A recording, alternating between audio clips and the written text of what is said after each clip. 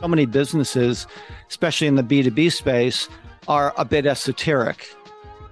We're making conversations about getting attention count today with John Follis. Quite honestly, so many businesses, especially in the B2B space, are a bit esoteric.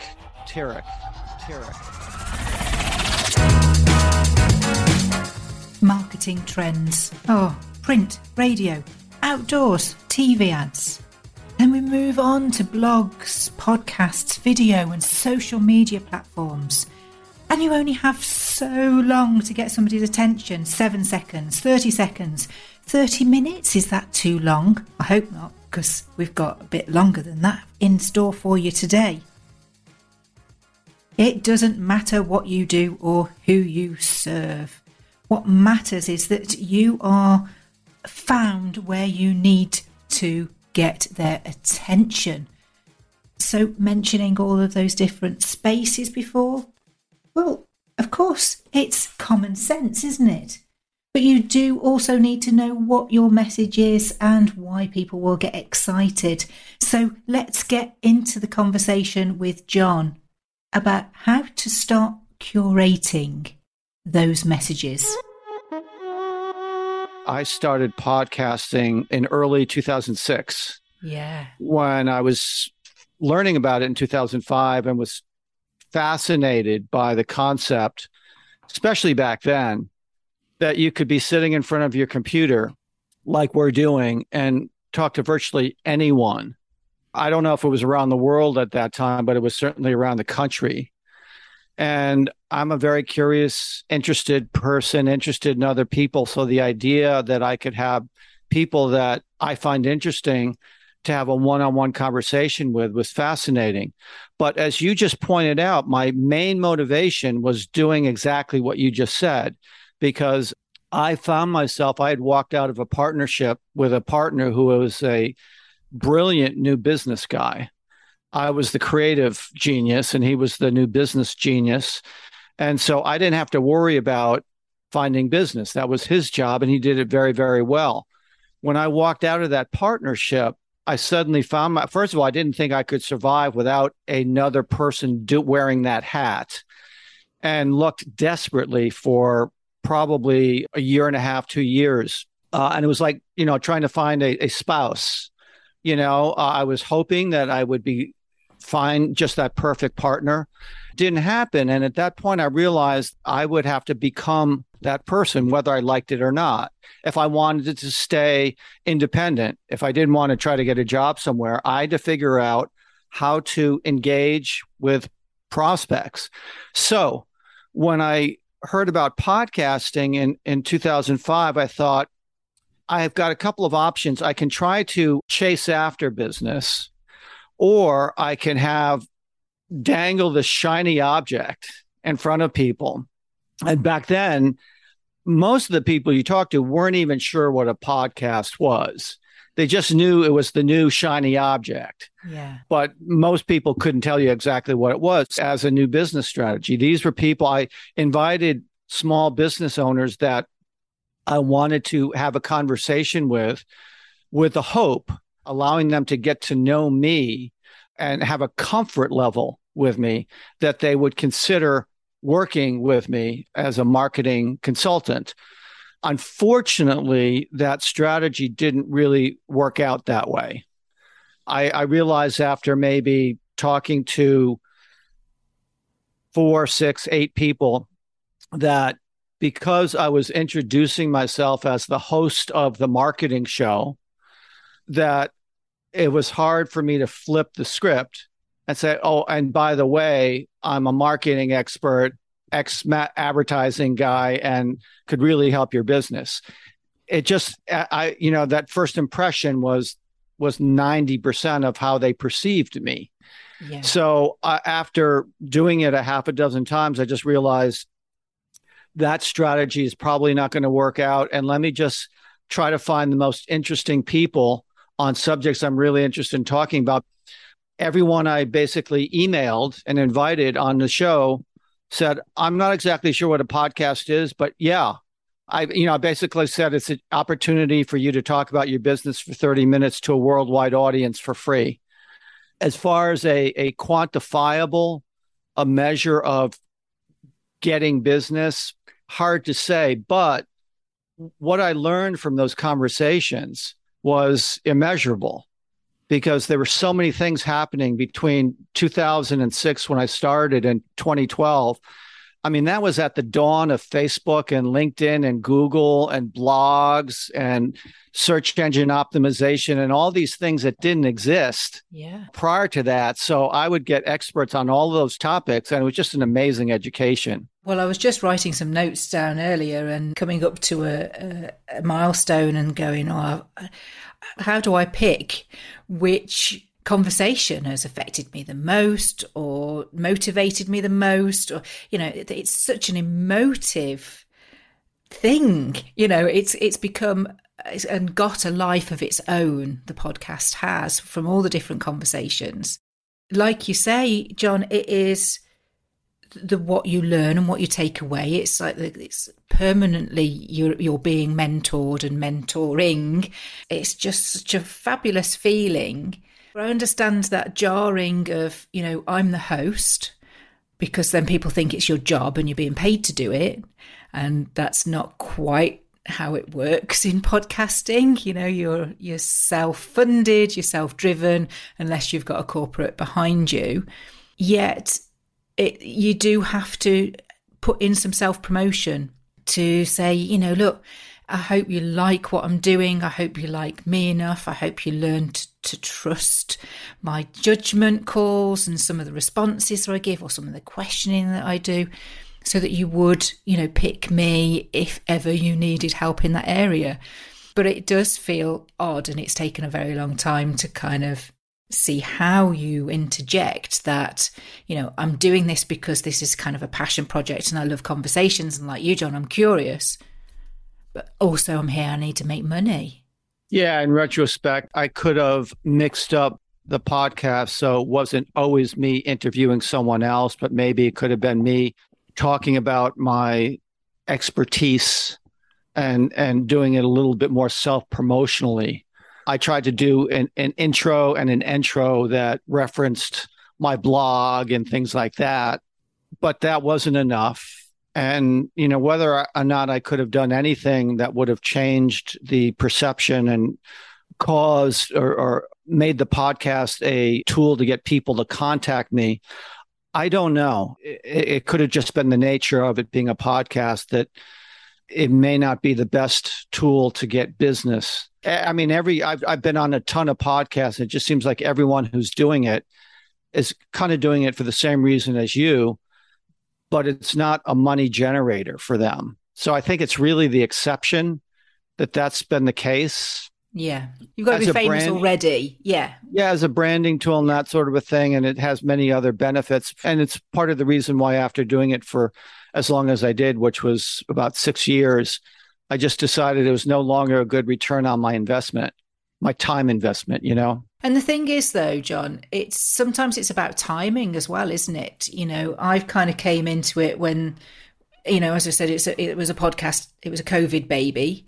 It was because I've got time. But then equally in the marketplace, there was lots of people who suddenly had the time to launch a podcast. So there was a bit of a boom there. A huge boom. Huge. But then the competition's stiff. So you've got to be exceptionally good, or, you know, the quality's got to be there. It's got to be great listening.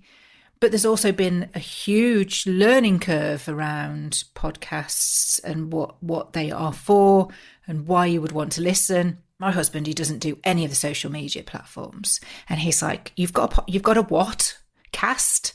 You know, and I found a podcast that was about his football club. And he listened to that. And he said, oh, I didn't think that's what it was. And it's these conceptions, isn't it? You know, it's sort of when people say it's radio interviews that have just gone into a fixed format. There's been a huge education as well in terms of what podcasts are about, what kind of material you can listen to as well. I mean, there's genres on anything and everything now, isn't there? There's so many podcasters like yourself who are doing it really, really well. In fact, congratulations on that award. That is a nice credential to have, right? Thank you.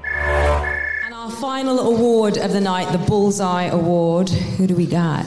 Okay, that's the last one. And then came cancer, or then came breast cancer, I should say. Getting Emotional, History Story Time, Jibby's Jobs of the Future, Locked Up Living, Making Conversations Count. Ooh, thank you so much, Sam. So there you have it. Congratulations to all the nominees. What an absolutely stellar lineup. A lot of people are doing good jobs at how many people can say they've been nominated for a significant award, right?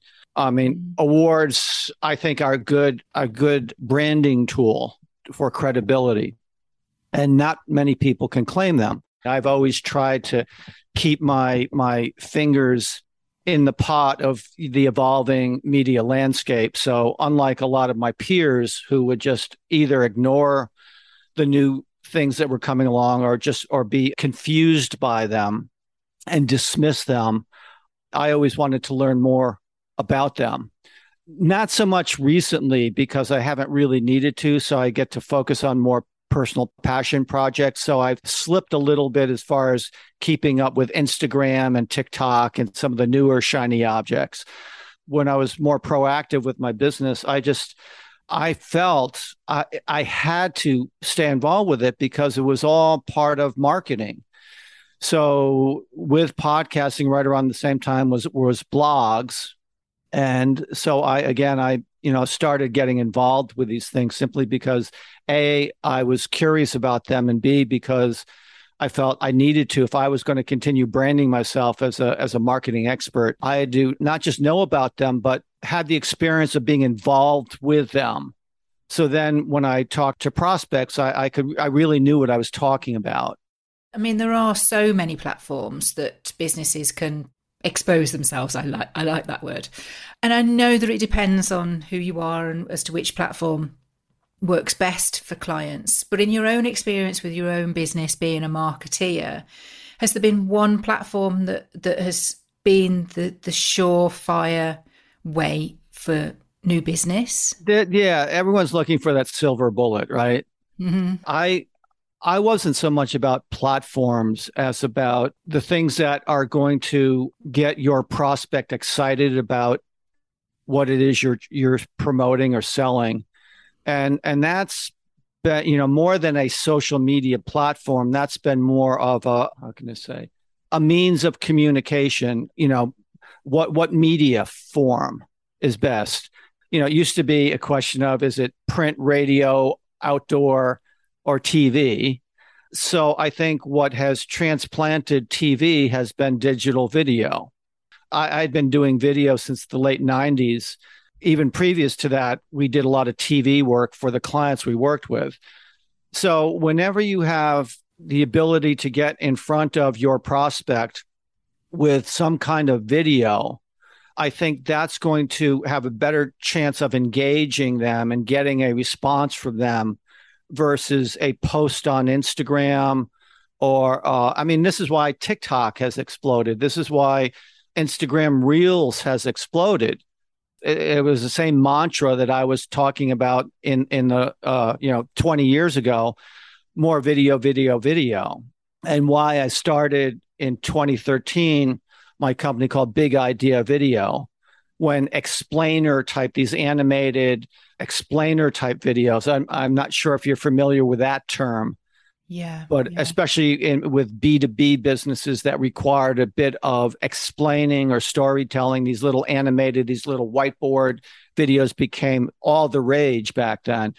But so I just think that you can never be too rich, too thin, or have too much video is kind of the way I look at things.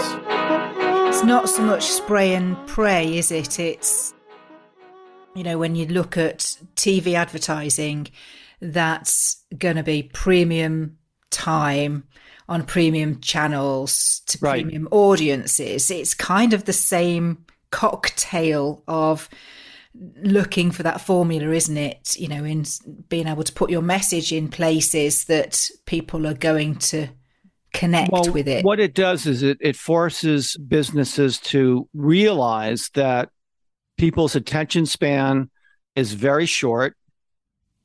They probably are not going to listen or watch to a 30-minute podcast, but they will listen to and watch a 30-second video. And because my training is 30-second TV commercials, there's not a big leap between a 30-second TV commercial that's got to captivate someone, get their attention, and in that period of time, get them interested to know more about your product or service. Between a TV commercial and a video, it's really the same thing. So it's not just a matter of having video, but having really short, compelling, creative, entertaining videos that get people excited about the product or service that you're trying to promote. And because my expertise is writing and design and art direction and video creation, that's what I excel at. That's my skill set. I don't come out of the business side of marketing. I come out of the creative side. I'm really a creative guy that realized that I've got to, be more smart about the marketing behind the creative. But I just think that every business can have a lot more really compelling, short, creative content. And then the question becomes is how do you get that video in front of the person? But the first step is creating a message that you want to get in front of people, that if they see it, they're going to get excited about it. They're going to react to it. There's a lot of video crap out there, but it's not created by people who are talented at communicating a message in 30, 60 seconds. Yeah. Right. No, yeah, it is about getting that curation right, isn't it? Because I know that, it's got to be clear, it's got to be concise, there's got to be a hook, and there's got to be a call to action. Right. And that's quite a lot. And I always try to do if you can explain it to a 7-year-old, you're going to at least be speaking the same language as most people on the planet. Yeah. And that's why explainer videos became so popular, because they really they dumbed it down with words and pictures, almost storybook, like a children's storybook with these little animations, because quite honestly, so many businesses, especially in the B2B space, are a bit esoteric. And you almost have to really break it down to its simple essence. And as a creative person, it was a lot of fun for me at that time to learn some of the software that enabled me to create these animated explainer videos, which there was a big market for it back then. I don't know about now. I haven't really needed to continue pushing that narrative, but yeah. So that's a very long answer to your question. I would say, video, really well done, creative, compelling video. The thing about that is you once you have that, you can put that on any platform. You could put that on Instagram. You could put it on TikTok. You could have your YouTube channel. You can multi-purpose that. Yeah. And sometimes you don't really know what platform. It really depends on your audience. Where's your audience going to be? If you're talking to people of a certain age, I have to say, I'm glad I don't have to think about this stuff right now, because I think my mind would explode trying to figure this stuff out. Yeah. And I do know exactly what you're talking about, John, because, I have a list, I have a workflow of where I have to market the podcast to, as just an example. And the list goes on. And there are certain things that you get habitual about. So, you're going to go on LinkedIn and Twitter and Facebook and Instagram and TikTok. But then that list goes deeper because you need YouTube links, IMDb, Google Console for the website, So when you start to really break it down, it doesn't matter whether it's a podcast or a video or digital content of any form, whatever it is that you're creating, you've still got to have in mind getting the most out of it to the most people. So yeah, I do get it. I did a LinkedIn post a while ago, and I think it was entitled, it was a blog that I'd written, "How do you get anybody's attention these days?" was the question. And the headline that I put was, "I am a man trapped in a woman's body." And it was just talking about the mentality of, how you're taught in the industry that I'm in, the approach that the training has given me. And you just go, do you know what? it took me nearly 30 years to embrace my feminine side because I'd been taught to be a man in my job. So I don't know. I don't know what the answer is.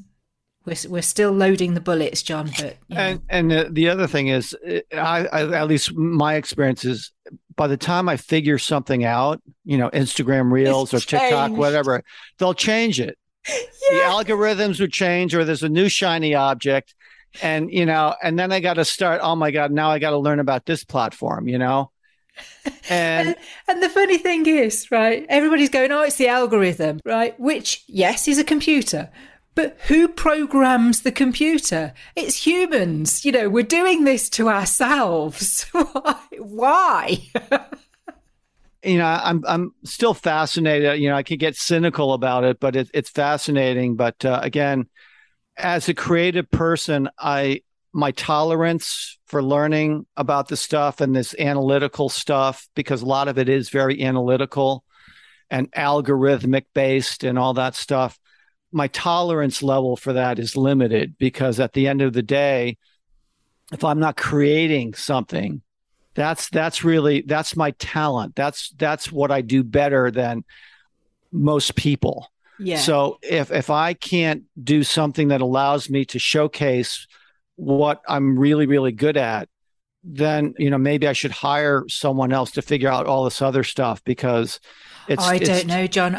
I think I would just throw in a caveat now to listeners and say not to stress about it, because if you open your ears and listen to those posts that have gone viral, that have gone, off the trajectory scale of anticipated expectation, nobody knows why they've done that. So there's really little point in trying to figure it out. You should just be creative, go with the flow. Whatever you feel like putting out there is what you should feel like putting out there that day, that time, whatever, because ultimately that's what may be the next big deal. Who knows? Yeah. Well, I do think it needs to be strategically targeted. I'm a big believer in it's not just about being creative. It's about being a disciplined creative person. You're well aware of what you're trying to achieve. Yes. With the creative message. You know who you're talking to. You know what media platform it's going to be on. So you can discipline your creative message well enough so it's more targeted.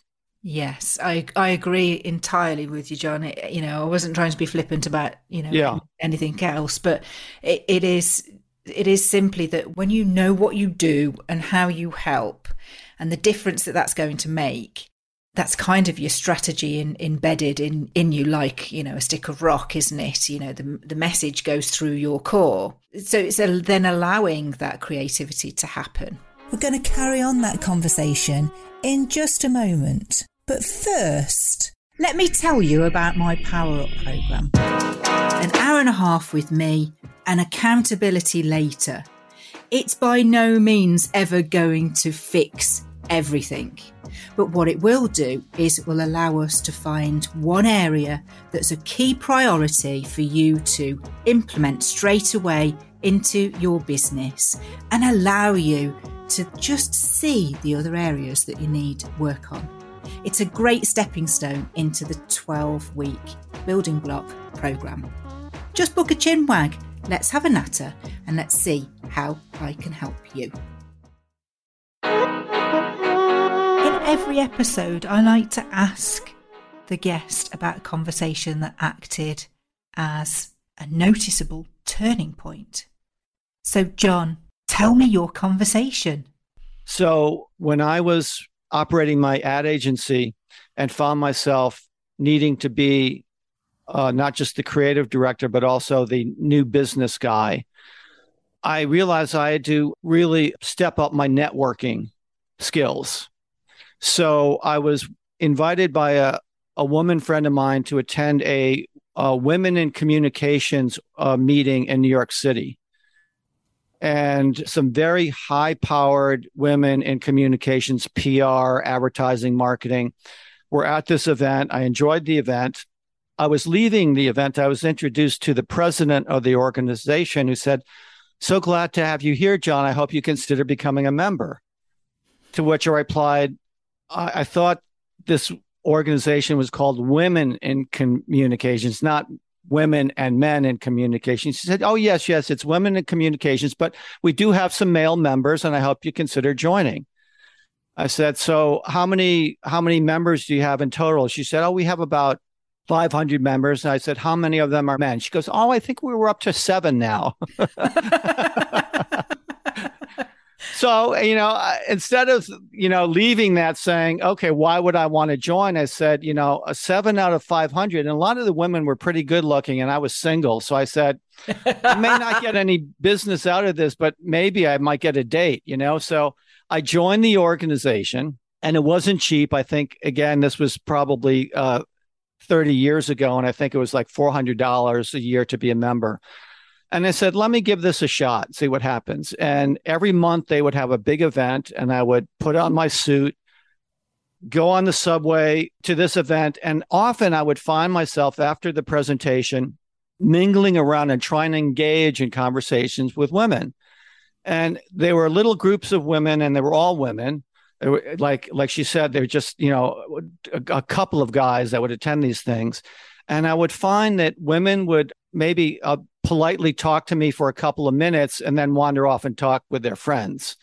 And I kind of felt like I was at a party that I wasn't really invited to. Oh. And so pretty quickly after joining this group and spending the $400, I started to think what a waste of money this was. But I said, I've got a year membership. I can't give up. Let me keep going. And I went for the next few months. And finally, one more month to go, and I didn't make any kind of business connections at all. I had a couple of interesting conversations. No business came out of it. So I said, let me just go to I had to really, really force myself to go to this last event. And one of the women that spoke at this last event was the president of the organization who ran one of the top PR agencies in New York City. And as I left that event, really annoyed that I had spent this money and, more importantly, my time over the past year attending all these events, getting no business out of it, I walked into the elevator out of the event and looked over to my left, and there in the elevator, standing right beside me, was the woman who was the president of the organization, who just gave the most amazing, inspirational talk at this event. So I figured, okay, well, I now have one more opportunity to have a conversation with someone and see what happens. So I just looked to her and I said, I just have to tell you that I really enjoyed your presentation. I thought it was very inspirational and you were a great speaker. And I was sincere when I said that. And she looked at me and she said, "Oh, thank you very much." And she said, "Wait a second, you're a member of this organization?" And I said, yeah, for the past year, I've been a member. She said, "Wow, that's impressive." And then she asked me what I do. Going back to what we said earlier, that my strength is creative. I had a business card, Wendy, that had these very wildly excited looking eyes, basically taking up the whole space on the front of the business card. And on the back of the business card, it said, in addition to my information, it said, if you want people excited about your business, you have to get them excited about your marketing. And again, the other side with these wildly crazy, excited eyes.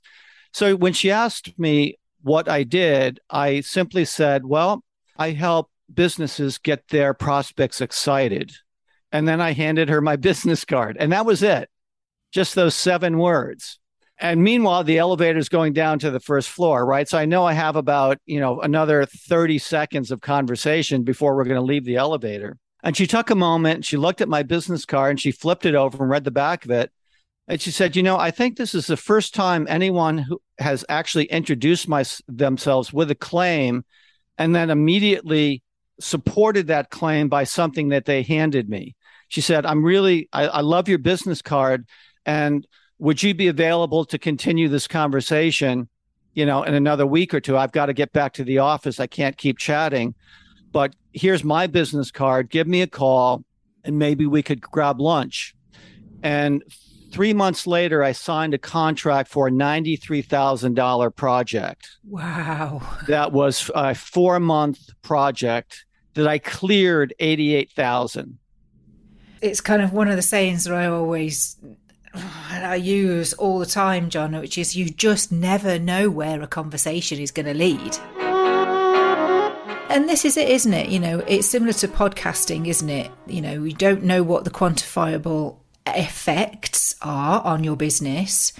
It's like going to networking is fairly similar. You can be part of a group for a year and be excluded from the little huddles. And it's not just because it was women only, John. You know, I think this is a universal thing, isn't it? Is that the body language plays a big part when you're networking as to whether you feel welcome or not. Sure. But it just goes to show that, you know, you kept that open mind, that right until the last moment, there's going to be an opportunity here. You know, I've got to keep looking for the opportunity that is here. Right. And what better reward than for the president of the association? That's amazing. I know. And, you know, you got to factor in that, you know, luck was involved in that for sure. Had I not joined the organization, you know, to begin with, and had I not continued, and like I said, I really had to force myself as the year was coming to a close and I continued going to the events with no results. I really, really had to force myself to continue going, especially to that last one. I was almost ready to say, screw it. Why bother going?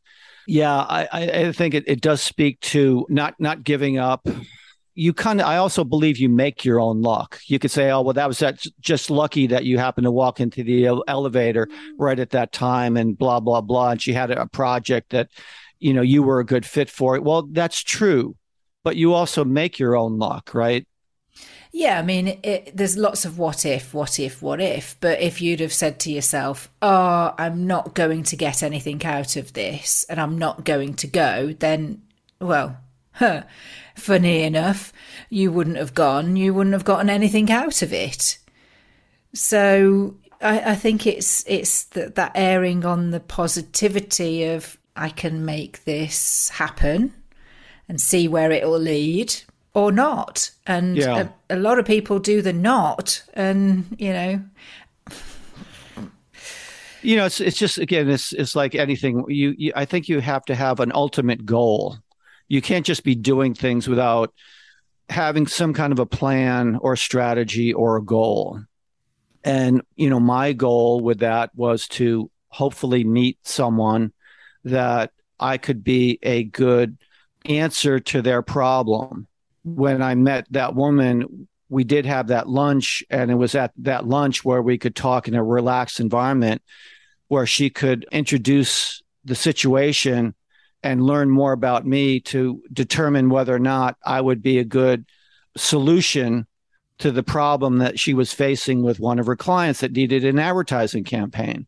So, you have to, you know, keep doing things and hope for the best. But I think it also, you can't do that without having a clear strategy and a goal that you're trying to achieve. And you've got to not be scared to put yourself forward and ask the right questions to be sure that you're using your time in the best manner as well. You know, you're not going to just go for lunch just in case. Right. You know, she said that she'd got something in mind. So your goal would be to find out what she'd got in mind. Right. But it's then how you present yourself without just turning on the sales pitch, isn't it? Yeah. And listen, you could, you know, I think part of the problem with social media is that people just post. And they don't realize that, you know, sometimes it just feels like it's all going into a black hole. At the end of the day, if you're not having conversations with real people in real time, you could be posting like crazy and nothing's going to happen. And maybe, you know, you can hope that one of your posts is going to get a response. But you've also got to realize that you've got to do whatever you can ultimately to create a conversation with someone. Yeah.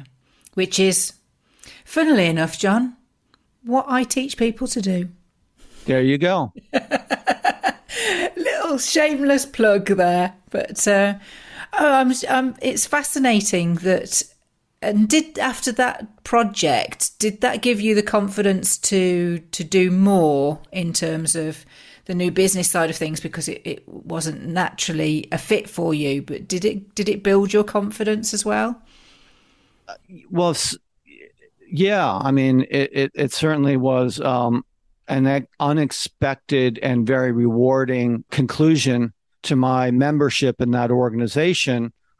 Ironically, I did not renew my membership in that organization. And you could afford it. I don't know what was going on, but I think I found some other organizations. You know, I always had to look for new avenues and venues to network, and I maybe replaced that organization with another organization simply because I had gone the full year and had many, many conversations, and it was only, you know, on the elevator out of the building on the last one. So even though I did get that, I just thought there might have been other organizations that would be more fruitful. Fruitful, yeah. But, you know, it's a crapshoot. It's just a new business. It's something I think every business owner, depending on their situation, has to be as good as they can possibly be at it. Because if you are the face of your business, even though you may not be comfortable with it, I think you have to know how to present yourself and get yourself in front of people, which is why another thing that I forced myself to do was to speak as much as possible. And rather than be an audience member and, you know, wait till the presentation was done and then afterwards try to engage with some of the people in the audience, I figured if I was the featured person, that's a way for me to introduce myself to everyone in the audience, right? And then have people come to me afterwards. Yeah. So it's always better to be the person on stage than be the person in the audience listening to that person on stage. So I tried to do that as much as possible, and that was actually a better strategy for me, to be the person on the stage, because I did get business from doing that. Yeah, I think it's a massive marketplace as well, isn't it? Hugely rewarding for yourself personally and for the business. Certainly if you're up there sharing lots of valuable insights, which I'm sure you do. And now, because the way things have changed, that stage has become Zoom. That stage has become the computer. So I would encourage people to, if they have a business, to feel comfortable talking about their product or service in a way that's engaging to their prospective audience, you know, and I think podcast, being a guest, is a good way to do that. Absolutely. And, you know, lots of things in business, and I think I've said this many a time, is there are things that we're all going to have to do in business that we don't like doing. Do the things that come naturally to you and do those really well, but it's worth pushing yourself to embrace some of these other technologies and platforms, isn't it, to be able to reach your audience and get comfortable with it. It's going to take practice. Well, you recently had a guest on your show who was a woman who spoke at Google, right?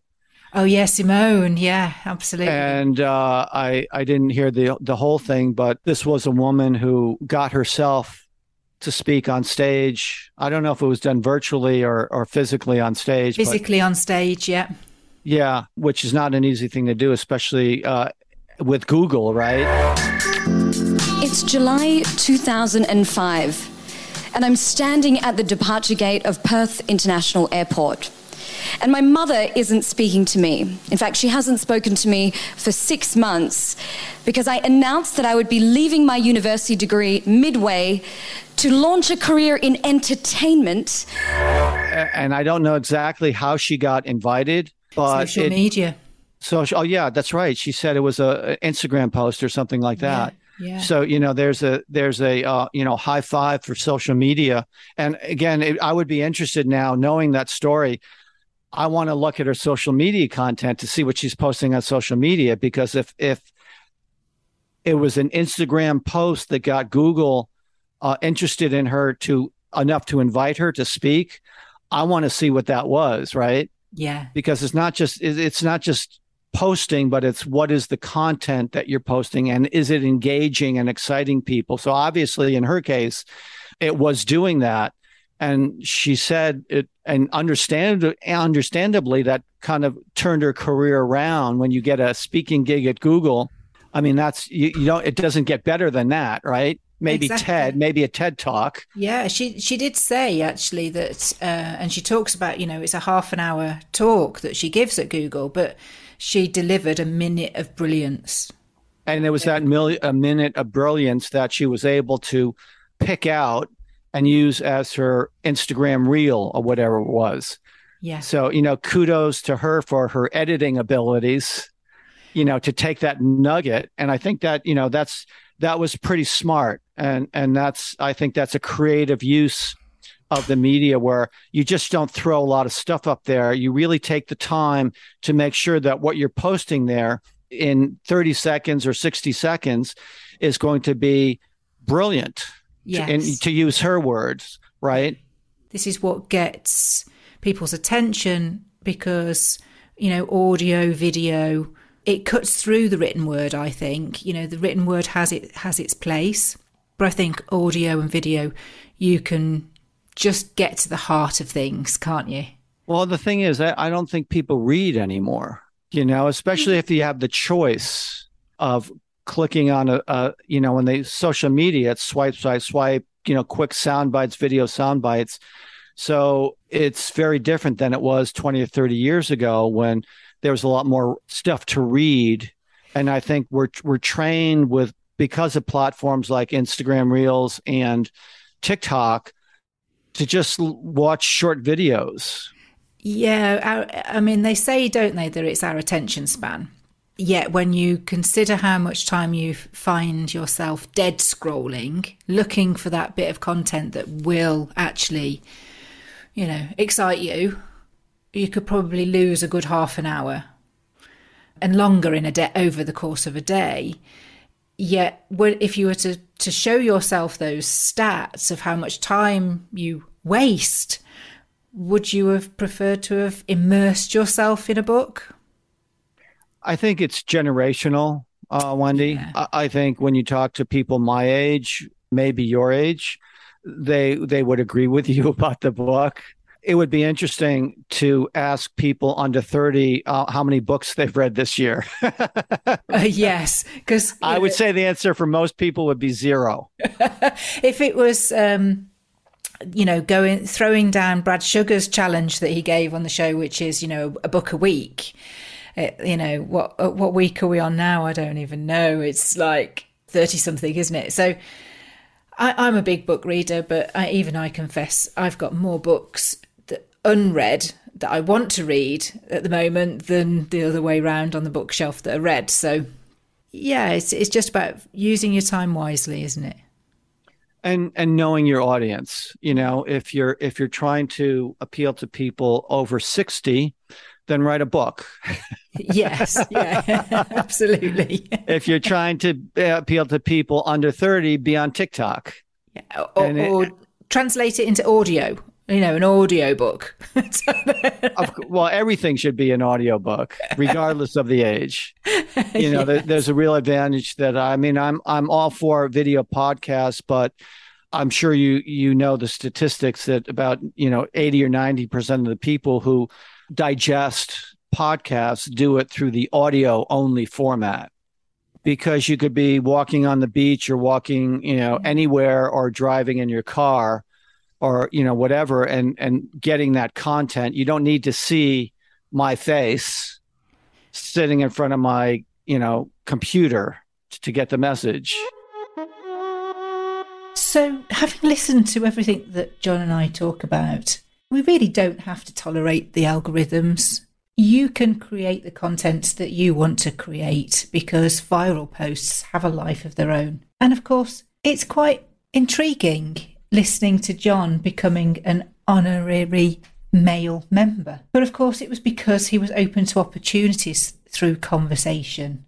Are you open to conversations and spotting those opportunities? Are you creating the conversations that you need in your business? If you need some help, do reach out. Now, of course, I'd always encourage you to pick up the phone to me, but a lovely message on LinkedIn or by email is A great place to start. Next time on the show, I'm joined by Lux Narayan, and we're going to play a little game called Name, Place, Animal, Thing. Now, Lux deals with webinar software, but it can be a little bit dull, can't it?